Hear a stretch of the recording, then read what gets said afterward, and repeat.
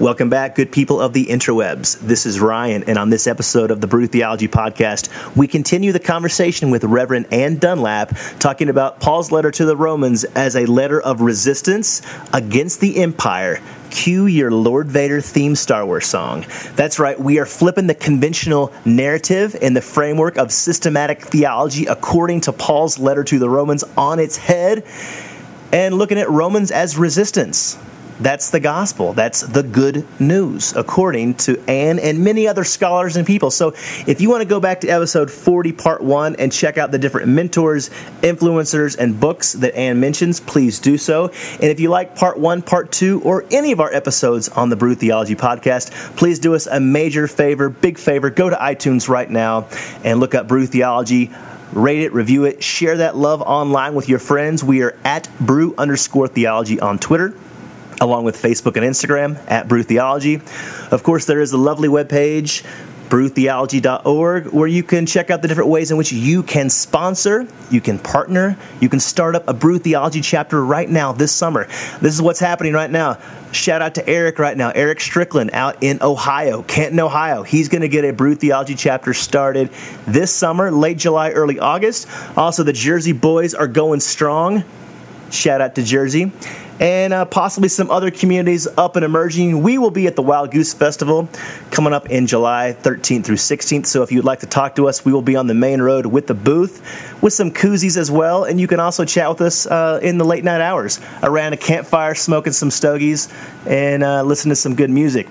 That's coming up, wildgoosefestival.org. Go ahead and get your tickets. We're going to be on the Goosecast stage on Friday night between 5:30 to 6:30, the happy hour time, doing the Brew Theology Podcast live there, as well as another time where we will be contributing, talking about Prost. That's the session. So look for us, Prost, P-R-O-S-T. That means cheers. And we will see you at the Wild Goose Festival. Next is the Theology Beer Camp that we've been talking about for a while now. It's coming up. I mean, this is coming very soon, August 18th and 19th. So make sure you get your tickets. Go to theologybeercamp.com, where you will get to hear Peter Rollins and Trip Fuller in the Mile High City on the 18th and 19th. And if you're in Denver, we have something special for you.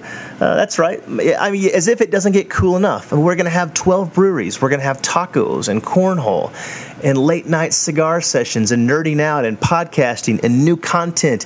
And you're actually going to get to ask Trip and Pete why they're wrong about things. And they're going to have to defend themselves. So not only does it get that cool, but it gets cooler if you are actually in Denver right now, because we have a special session for you. Just email me, and I'll let you know about the details there. If you're here a night early for that, you might want to email me as well for that. So, without further ado, listen to this episode, share it online, and make sure this summer you are dressed in fashion with some Brew Theology swag. It's getting hot. It's going to be 90-something degrees here in Denver this weekend. Wherever you are across the entire United States, it's getting very hot. So go get a tank top.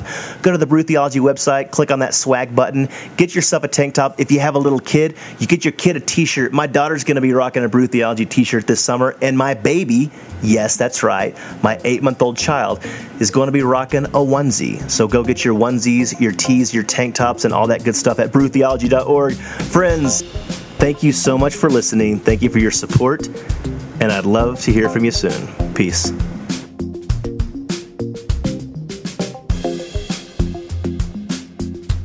Beyond, so then you have a guy who wrote during this first century, around 50, 60, during the time of this emperor with this empire, this Rome. So let's transition to Rome and the empire. Give us the framework, the background to this letter in pretty much the entire New Testament. The entire New Testament. This won't take that long. This won't take long. Some people read the Bible as if it fell out of the sky. They need this. Right. It didn't fall out of the sky. I think it's really important, as I've been doing my podcast with Serge, The Word is Resistance, and really like digging into these texts every other week with like movement eyes on them. Like, what does it mean to be a part of a movement that's actually trying to live in resistance, and what kinds of things get uncovered and things that we see and the kinds of conflicts that happen, and we don't always agree on like, should we be doing this or should we be doing that or whatever. And that drive of empires to try to colonize and extract, but also make like into one thing, like univocal orthodoxy. Like, so there's only one voice. There is one universal voice, and that drive of empire, whether it was Assyria or Egypt or Babylon or Rome or the United States now, that drive to make it just one voice, one thing, one people, and the Jewish lived experience of trying to be faithful to the one God in the face of that. And so to understand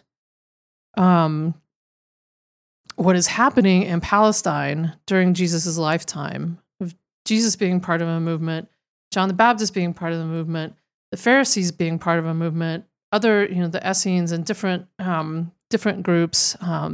Like I said before, Jewish folks being pushed into exile, Palestine really being treated as like a little puppet state with Herod, and people's labor being exploited. Ched Myers does some work around, what was it like to be like a fisherman around Galilee? So these are like working class people, carpenters and fisher people, and the ways in which their labor could have been exploited, for building up these Roman fortresses around Palestine. And I think also the drive of empires to always try to make us faithful to something else that is not God.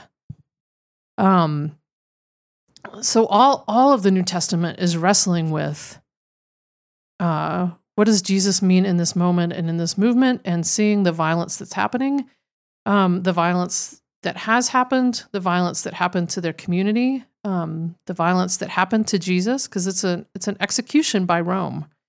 As much as some folks want to, even within the text themselves, want to blame Jews. It's an execution by Rome. It's an execution by the state. And so we have to take that seriously. And that by the time you get to like Matthew and Luke and John, all of those people are dead. Like they've been executed by Rome, including Paul. So there's something serious going on here, and much of the New Testament being written after the destruction of Jerusalem, and so looking back and trying to make sense of, did we realize this was going to happen? What happened in Jesus's life? Maybe he tried to warn us, because you have texts that are both right before that. So like Paul's is like, letters are right before that. Mark's gospel is like right before that. But you can, once you start like reading with that in mind, you can feel that tension in the text of, that increasing, like maybe like what we feel even right now in this current historical moment, like shit is bad.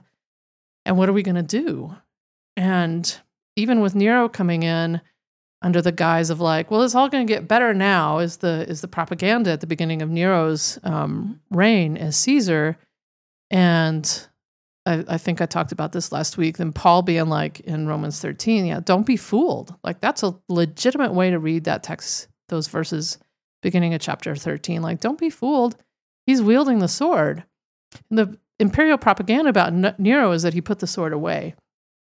Right. And so Paul saying like they're still wielding the sword he's trying to tell the people something. And then, not long after his death, then Jerusalem is destroyed. The Jewish people are carted into exile. The temple is destroyed and stripped. And you've got, structures, the Trajan Gate in Rome that like depicts stuff being carted off out of Jerusalem by Roman citizens into Rome. And then Jewish folks being turned into slaves to build some of those buildings that now we go and visit as like great historical sites. So all of that context, I don't remember what your question was now. Something about that. Yeah, just talking about the first century empire of Rome and its dominance and its ability to pretty much put people in their place, whether you're Jewish or Christian. Now there has been, I think I read about, was it Rodney Stark, the sociologist, who talked about the rise of Christianity, and he talks about how some Jews converted to Christianity based on the persecution and taxation purposes as well. Anyway, I'd want to know when that's another topic. Is because in Paul's time, there wasn't any such thing as a Christian. You were just Jewish and follower of the way. of the way. And it's not till like 50, 75, 100 years later that you start to get that bifurcation of well we're going this way, and we're clearly going this way, and now we're apart, and that's an ugly mess.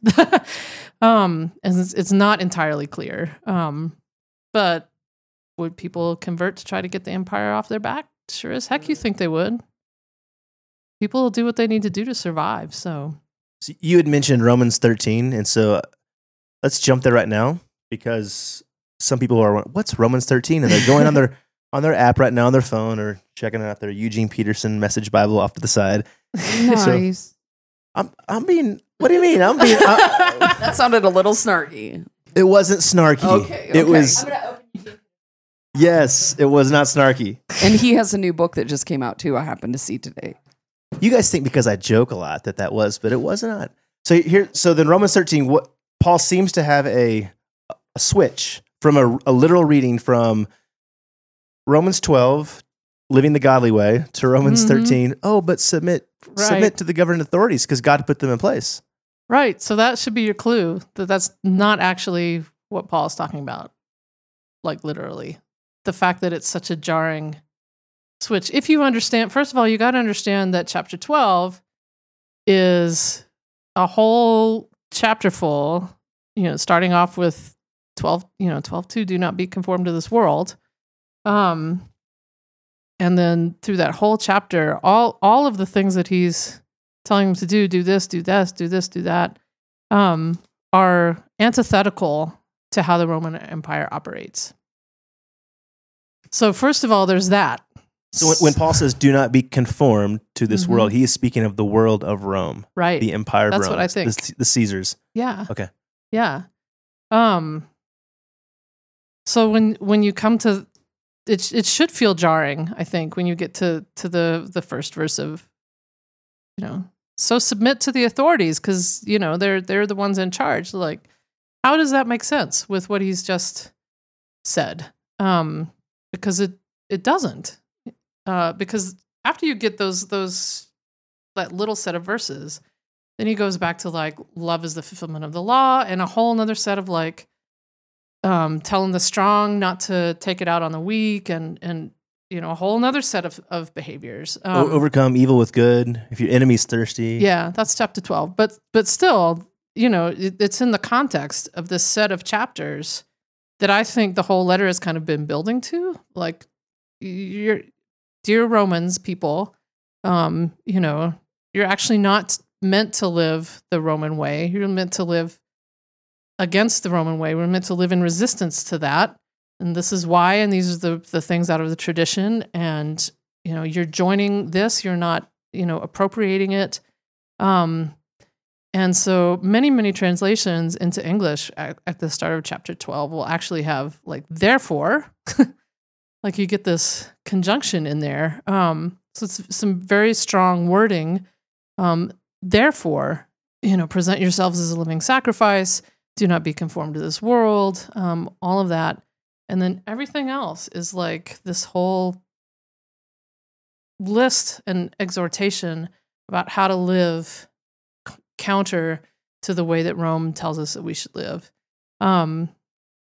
So then those few verses there in chapter 13 should be jarring because they seem to not fit at all in that understanding. I could talk more about that. Yeah, go ahead and tell us what you talked about last week about what these verses, how they might be understood and interpreted in a way that makes them make a little more sense. Make a little more sense. Yeah. I think, what did I say? It was like 3 points. Three possibilities. And I'm still trying to figure out which one I go with, but kind of depends on the day. But so this is what I really explored when I studied Romans with Dr. Eisenbaum. So the one option is understanding Romans, those verses in Romans 13 as a hidden transcript.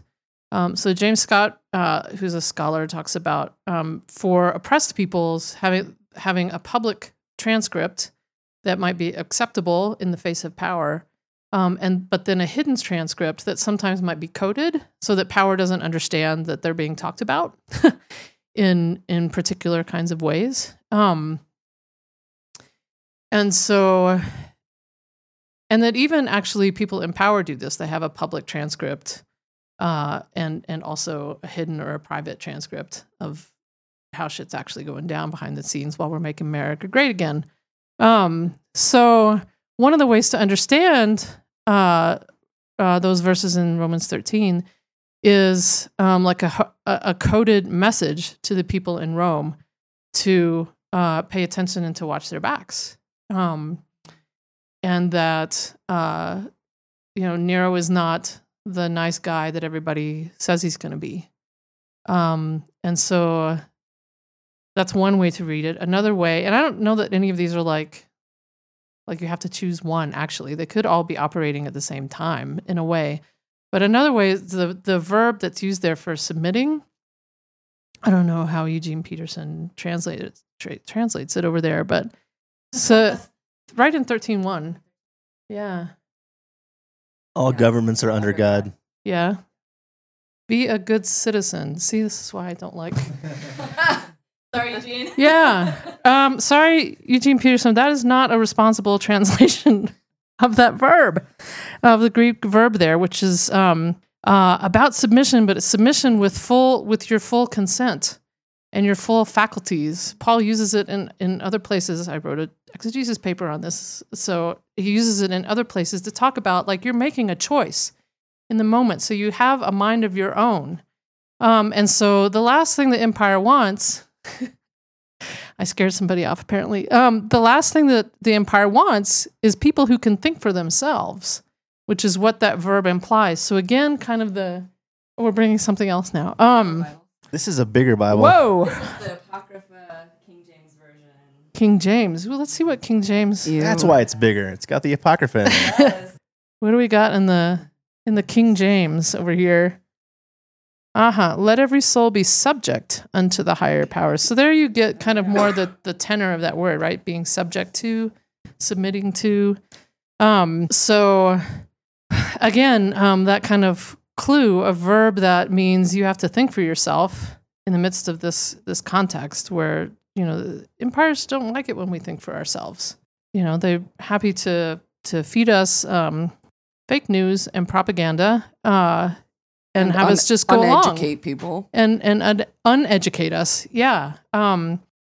So again, that's another clue there that the literal meaning that we've made of this text is not necessarily so. The third option, which Neil Elliott writes about in his book, The Arrogance of Nations, which is about Romans and reading an anti-imperial reading of Romans, is because this letter is written specifically to the Roman citizens of this community, that what he is telling the Roman citizens of this community is to not put the more impacted people of their community at risk of further oppression by imperial forces, which is why he ends up telling them to pay their taxes, because there's all of this tension around taxes, and there are tax riots going on all throughout this time because of unfair taxes. And so to be accountable to the poor and working class and Jewish and folks who are enslaved, folks in the community, and not to just, flaunt themselves at authority in a way that's actually going to have a harsher impact on the more impacted people in the community. Which is always a risk of social activism, right? It's sort of like one example being like the suffragette movement, where you get white upper class women protesting, but it's the poor working class women who are getting like force fed and imprisoned. I mean, it always the weight of change always seems to fall on people with less advantage. Yeah, I think that's true, and I think that's why in the work of Surge, we really try to center the value of accountability, of being accountable to leadership of color. So, for example, in Denver, with our Denver Surge chapter, that looks like if we know we're going to do a direct action of some sort, that we check in with our accountability partners in the community, organizations and individuals, leaders of color, organizations led by leaders of color, to talk to them about the potential risks and fallout of the action that we might do, because we know, especially in the Denver context, where the police department is so brutal against communities of color, like murderously brutal.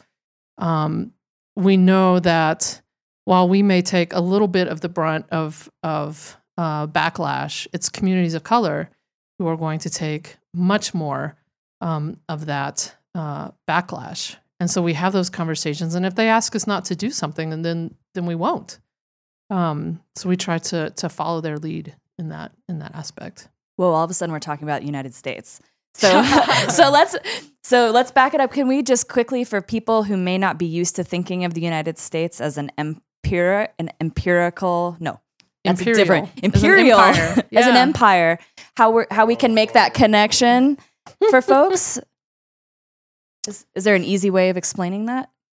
I think understanding that this is not the story that we like to tell ourselves, right, as a country, but the way in which our country was formed in genocide and in the slave trade, and the ways in which the systems of power were set up to continue to grasp and extract both land and labor and consolidate power and wealth into the hands of a few. I mean, those are all very imperial dynamics, and to try to take that and to extend it and to snake it out into everywhere we can get our hands into. When you can go into villages in Guatemala and you can't get milk, but you can get Coca-Cola. I mean, that's empire at work. It's not how we like to think about ourselves. There are ways in which the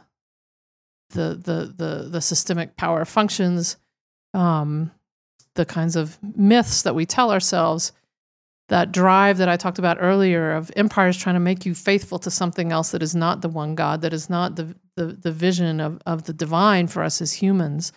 We have those same myths and stories and ways in which we're tried to convince to be made faithful to those ideals, those beliefs, those practices that are actually antithetical to the highest visions of what the divine has for us, that are, for in Christian tradition, that are revealed for us in Scripture, but also in experience and in listening to folks who now live in similar situations to the folks who wrote down their stories for us. I mean, I'm blown away by the fact that the scriptures that we have in the Bible are the stories of the losers. So we never get the stories of the losers. History's written by the winners, right? That's what we're told. And is, very much in many ways true. But when you understand Scripture as like the story of first this kind of no-name group of people that eventually becomes Israel, trying to figure out how to survive as they're being trampled over by empire after empire after empire, and how to stay faithful, and that they eventually, in imperial terms, they lose time after time after time. Jerusalem's destroyed not once but twice. The northern kingdom is carried off into exile and never heard from again. This pattern that happens, and yet we have their stories and how they were trying to figure out how to be faithful, how do we govern ourselves, how do we do this, and yelling back at God half the time, which I think is also really brilliant. That was a tangent from your question, but that was perfect.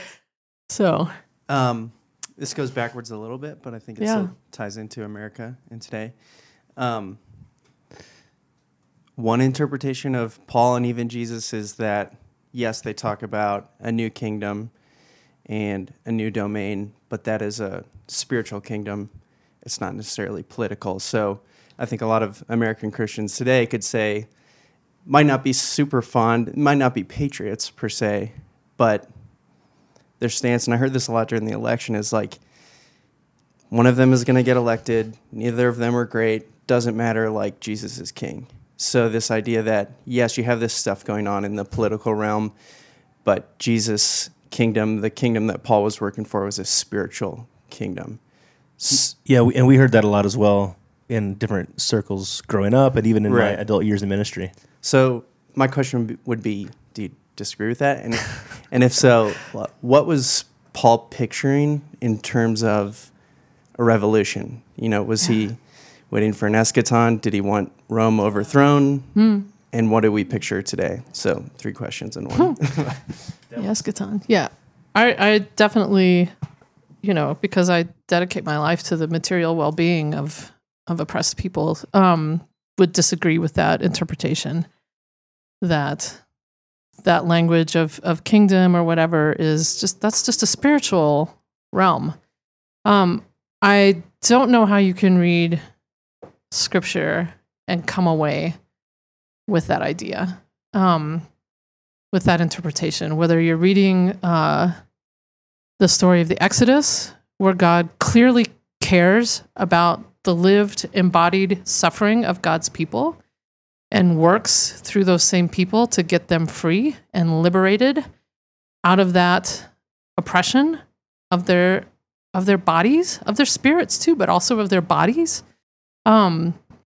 into what I think everybody for a while hopes will be a better situation for their lived on this earth experience.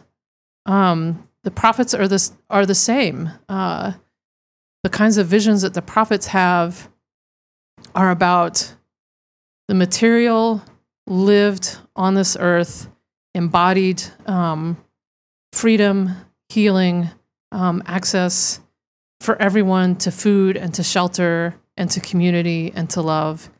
And we see the same thing in Jesus. I mean, Jesus healed people's bodies. He didn't say, well, dude, okay, because, all better when you get to heaven. He heals his body. He feeds people who are hungry. He actually himself cries. He raises people from death into life. And I think, I'm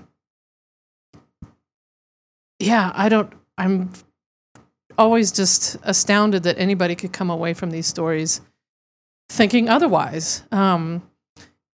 That what Jesus is talking about in terms of the kingdom, and again, like Paul, uses the language of the empire to push back on imperial logics and theologies.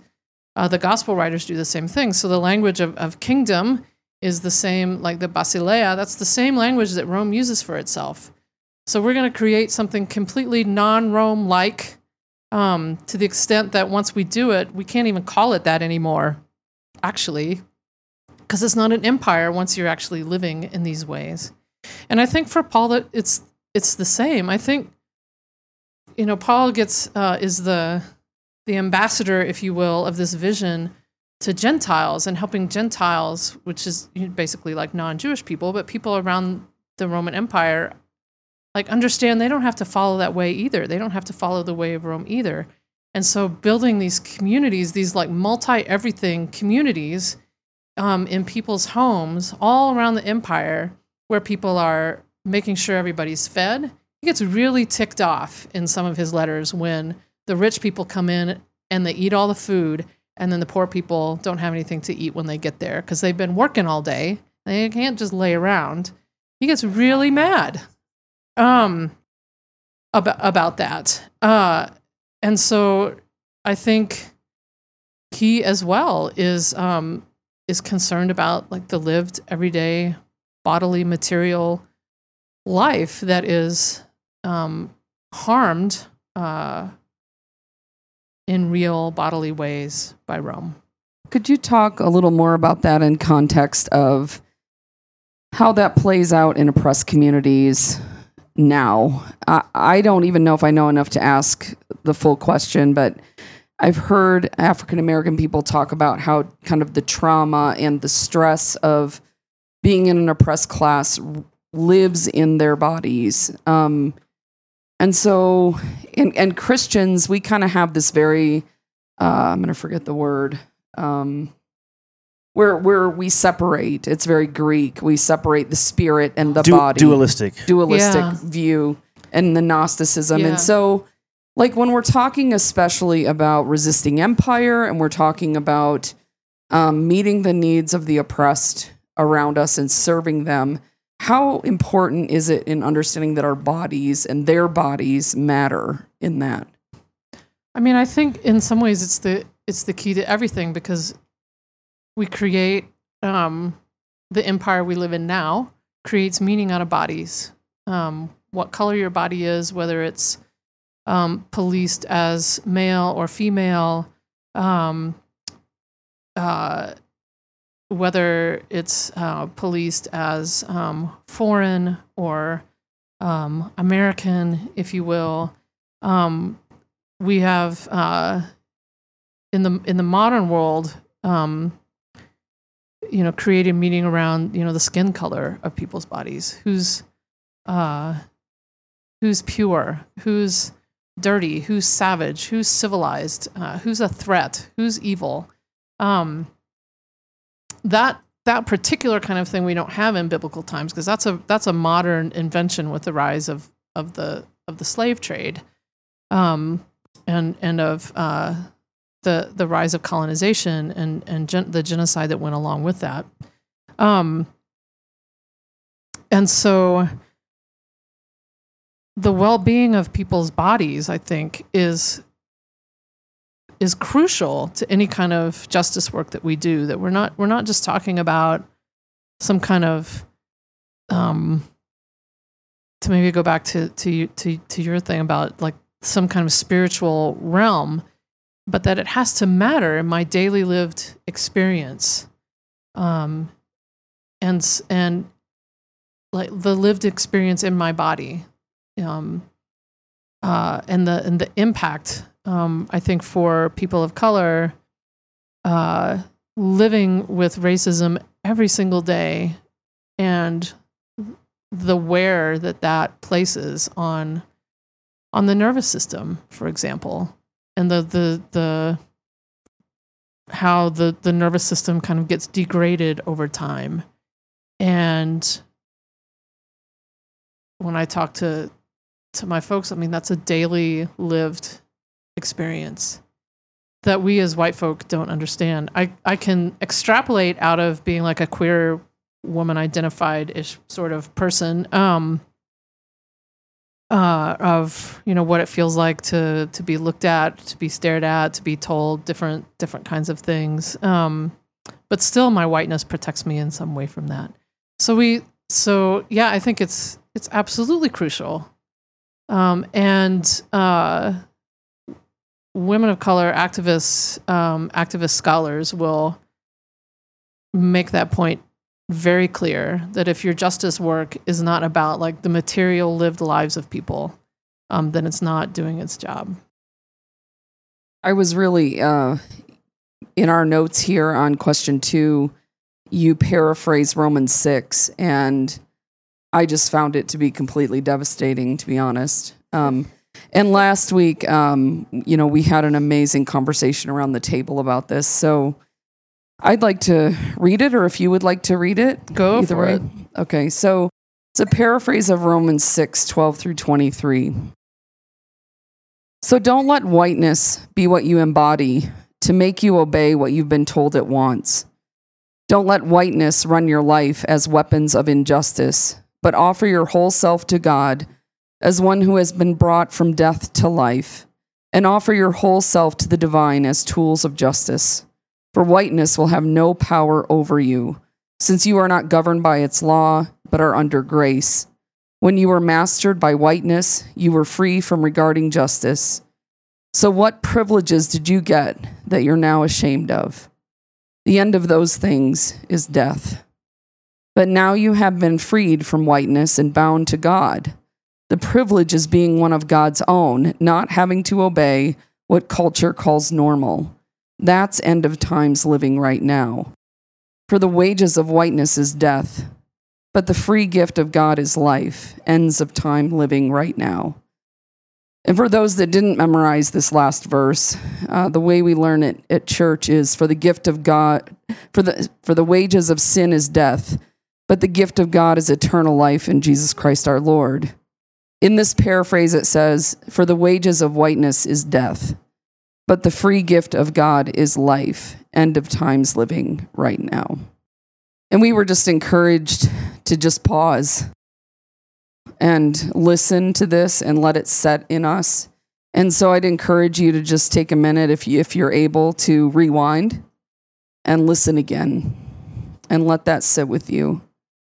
I know for me, I was just confronted with my own privilege, living outside of Boulder, Colorado, in a nice little house in my own little yard with my cat and my husband. I should put that in the right order, with my husband and my cat. And our 2 cars for 2 people.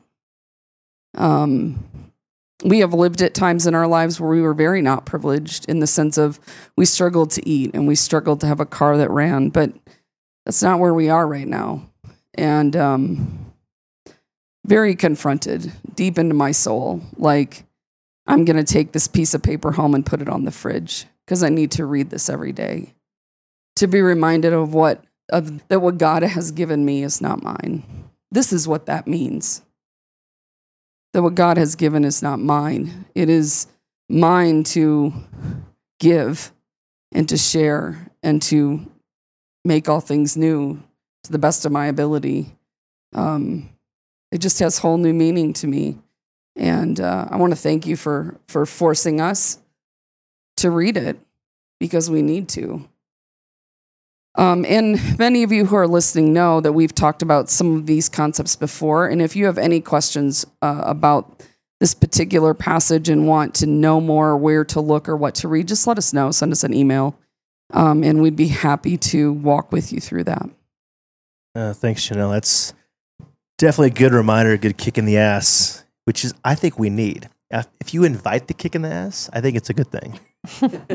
So thank you. I will say, this type of a passage, before it's reworded and paraphrased by you, it's based on individual salvation. It's based upon this Western notion, going back to dualism, of like, you don't even look collectively or covenantly, if that's even a word, within this greater community that we call, whether it's Christians or Jews, or we see this as it's a personal salvation between you and God. It's this transaction that somehow you're making with this deity who sends his son as a pound of flesh to free you from your sins.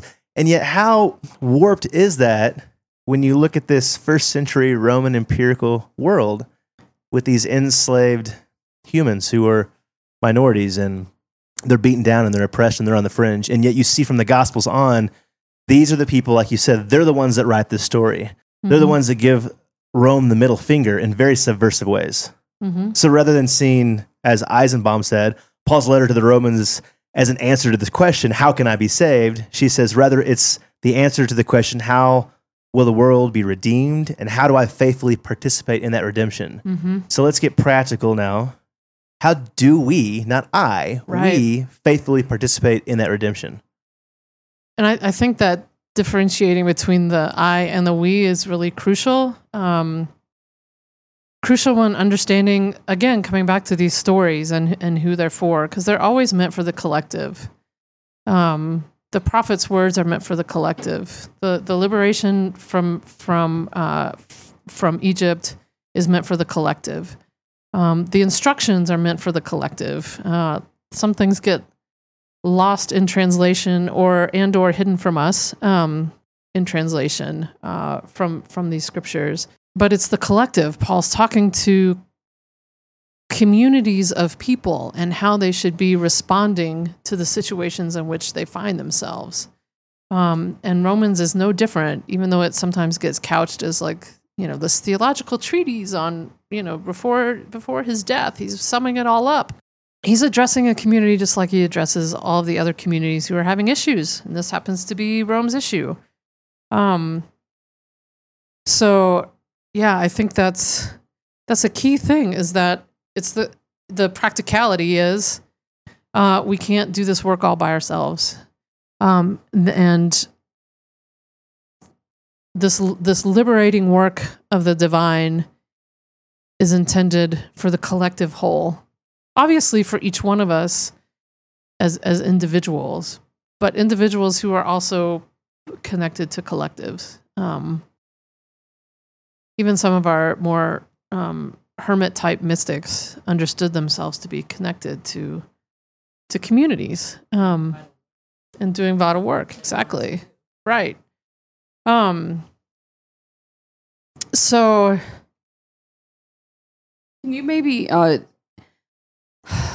don't know. Can you try to take the individual message that we get in Romans, this is the Romans road. This is the certain verses that I read to say this prayer so that Jesus comes into my heart, and maybe recapitulate that for us in the collective a little bit of how should we interact with Romans when we're reading for the wages of sin is death and the gift of God is eternal life through Jesus Christ our Lord. That becomes the verse of if you're sinning, you need to come to Jesus and he will save you. How do you feel Paul is really, what's he saying there? So I didn't grow up evangelical, so I don't know about the Romans road and well, it's all very individual. But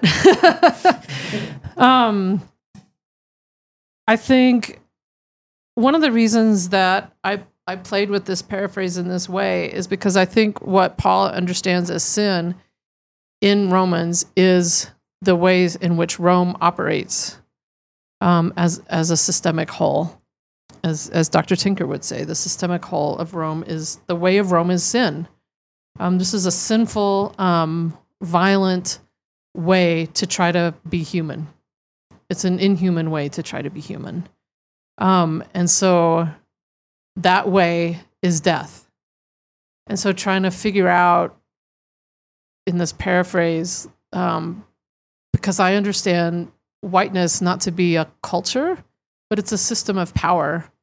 White supremacy or whiteness is a system of power that makes meaning out of people's bodies and which bodies we're going to value and which bodies we're not. And so the way of whiteness is death. Death for communities of color, and also death for those of us who are raised as white and might claim that label as white. So those of us who come from Europe, the lands of Europe, with the lighter skin that we have. Because it damages you to live in a place where you can't acknowledge humans for humans, where you have to be telling yourself a lie. Yeah, I think it damages us in that way. I think also because in order to have access to the benefits that the system promises us, we have to confine ourselves within certain definitions of what it means to be human. A colleague of mine, one of the founders of Black Lives Matter 5280, Bianca Williams, talks about this, that if you want those benefits, then you have to perform whiteness in certain kinds of ways because you will lose them otherwise. And so that kind of limiting of our full expression as humans is also harmful to us. So there's systems in place systems of power that are centered on whiteness right now and capitalism and military might. How, according to Paul, according to you, do we change that? How does change happen in the world practically? That's what we're all trying to figure out. I think what Paul was trying to do was setting up these communities living a completely different set of values around. That's, in Corinth and Philippi and Thessalonica and in Rome. And I think as well, trying to, as best as I don't know that he would have put it this way necessarily. I'd like to ask him sometime. When we're all in heaven and Jesus has come again, I'll ask him. But a kind of understanding of a shifting of resources. And so from the powerful to the systemically powerful to the systemically powerless, because I would never want to say that the people who are oppressed have no power, because they absolutely have power, because that's how shit changes. And so like this collection that he's taking up, he's going around and visiting these communities that are in like big powerful centers, Corinth and Philippi and all of these, Rome. He's Ephesus. He's trying to get to Rome so he can collect from Rome, and send, this collection that he's been going around from these more privileged communities. They may be multi-everything, but they've also got people who've got some access and who've got some wealth, to get to Palestine where they need it. And so that kind of, redistribution of wealth, like literally redistribution of wealth. I wonder about that, if that's, is he thinking just charity, or was he thinking like, no, you people in Rome, you gotta shift some resources, and get it to the people who need it most.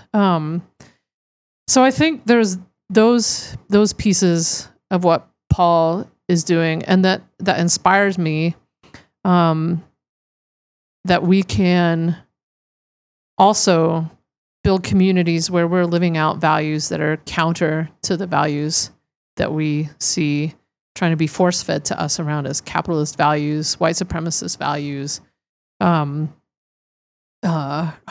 values, transphobic values, all those kinds of things that we can. It's not an individual act, right? That all of a sudden, like, I'm not racist anymore, because first of all, that's not going to happen. But that doesn't actually shift power. It's the collective doing that together, and building on that, and building on that, and building on that, to the point where systemic power has to take that seriously and actually change, and hopefully eventually, like, in my vision of how things were to happen, like, make it completely irrelevant. Like, we don't actually need DC, we don't need the state capital, because we're taking care of each other on the ground where we are. And the last thing I'll say, and then I'll let you talk about that, is there also has to be, in that process, for white folks, decolonizing our minds away from being colonizers all the time, and being committed to the land where we are, and to the place and the space where we are, and knowing this place's story, instead of trying to move everywhere and take everything, to just be here, and what would that look like? Like, if we didn't need Washington anymore, if we didn't need state capitals anymore, but a completely different way of organizing ourselves.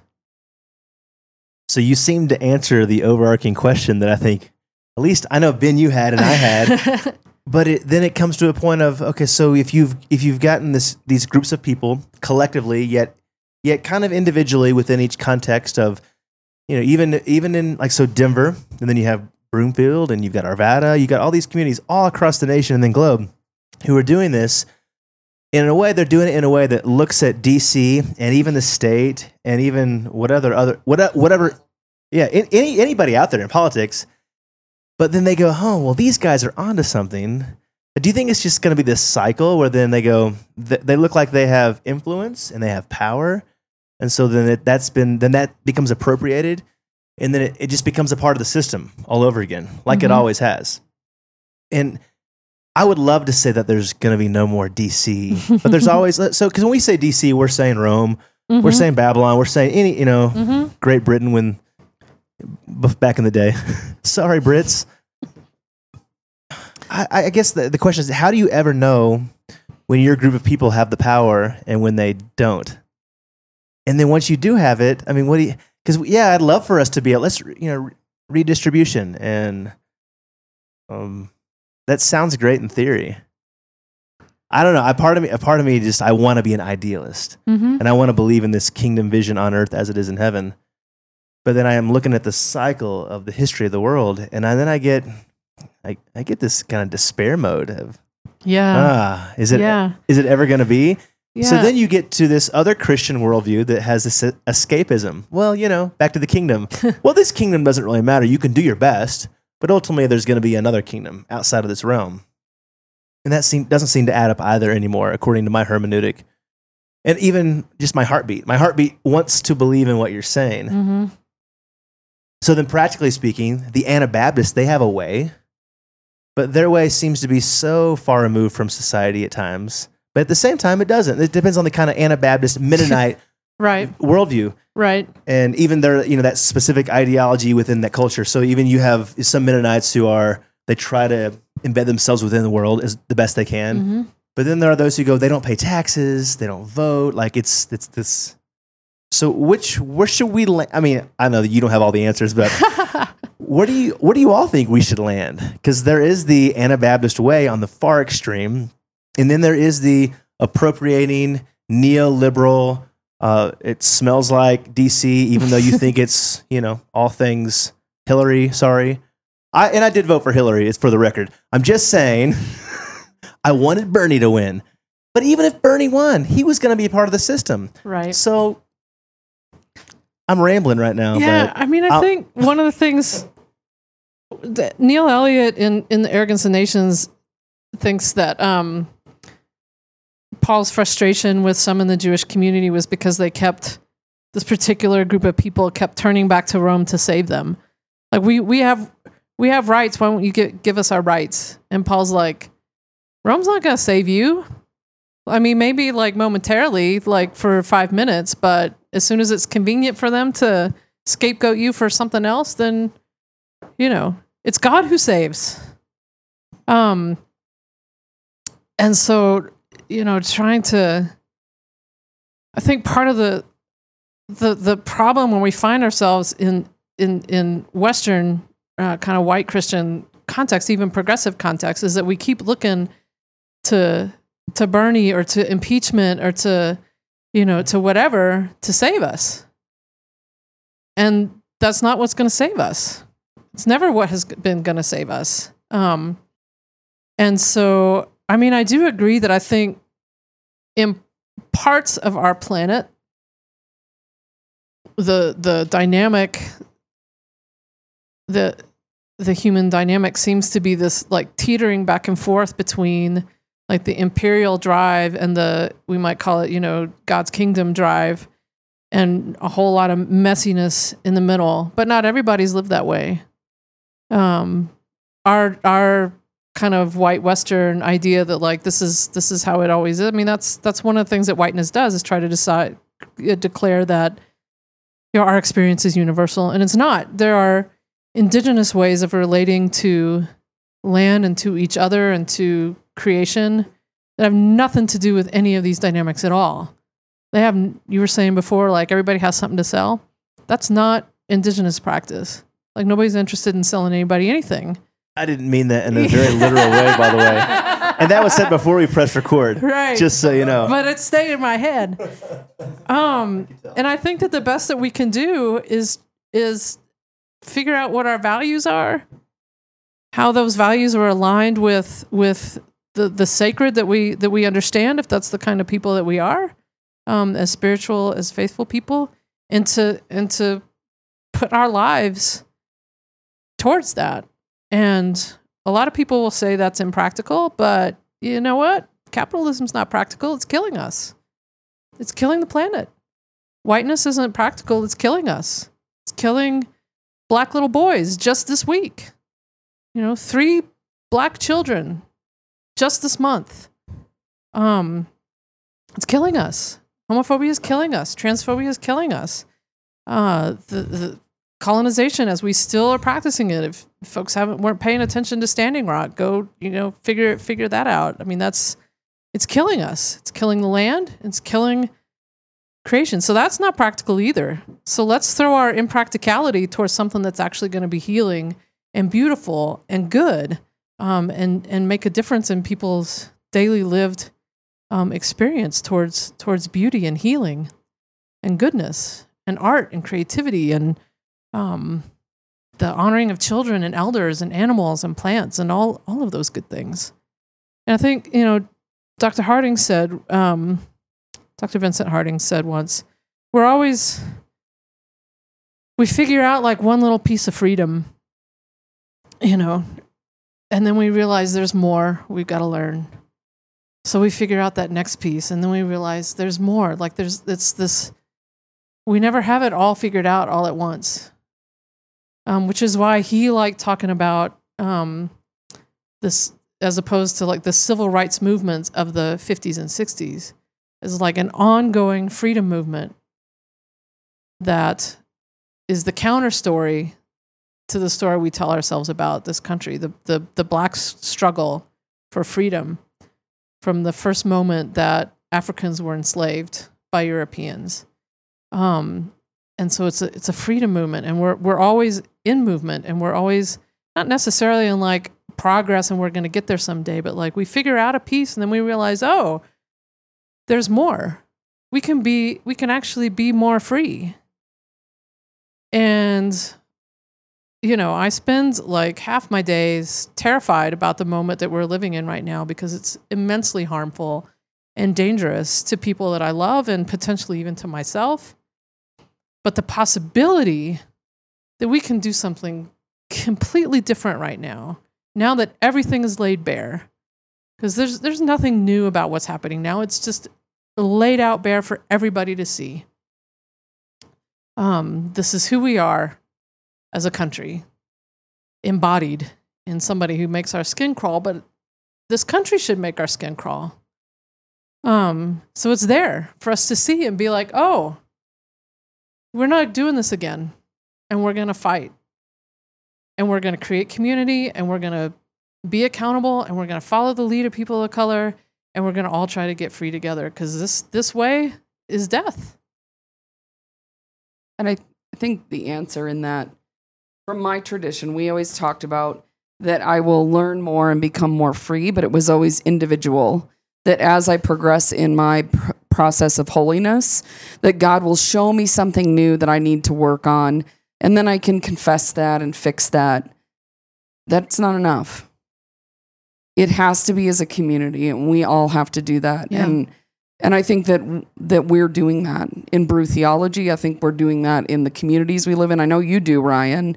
You love Platt Park so much, and you're so invested in this space and your friends there and the people there and the children there. Like, you're making a difference in that space, and that's what we can do.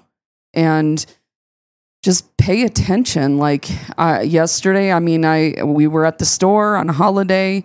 I know probably some of the workers' nerves were frayed and upset, but I saw something that wasn't right. And instead of rushing back to my house to barbecue, I went and found a manager and said something, because it was somebody that couldn't defend herself. And that took time and energy out of what I was doing, but that's what it's going to take. Doing that personally, doing that, building each other up to have the strength and energy to do that, and then doing it together when opportunity is there, and making opportunity to support Surge and other organizations that are doing this work around us. Yeah, and I think, extrapolating out from what you're describing, then that in that, individual encounter that you had yesterday, where you chose to give up some of your comfort and your convenience to do the right thing, that's also part of being accountable.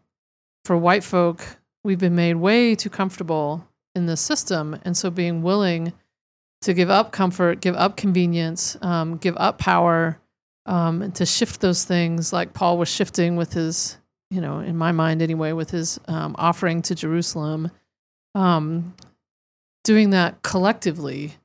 Those one-on-one moments are important, but when we can do that as bodies, and again, my colleague Bianca Williams says, like, structural, like getting free from structures requires, the collective giving up of comfort all at once, like collectively losing all at once. So all of us doing that, whatever our, it can be people who are socialized as men doing that for folks socialized as women. It can be heterosexual folks doing that for queer folks. It can be white people doing that with people of color. But refusing the power that we're handed by this system that actually isn't interested in our well-being. That's a handful of people at the top, right? They're actually not interested in our well-being. They're happy for us to work ourselves to death, to be replaced in good capitalist industrial models. So we all have something to gain in the long run in that work. All right. So thanks for your time tonight, Ann, and for the rest of you. If people want to find you on Twitter, or they want to know what you're doing in the hood, because you're doing some good stuff in Denver, where can they find you? What are you doing? Who you affiliated with? All that, and then we'll wrap it up. All that. Let's see. On Twitter, my handle is Fierce Rev, so that's easy to find.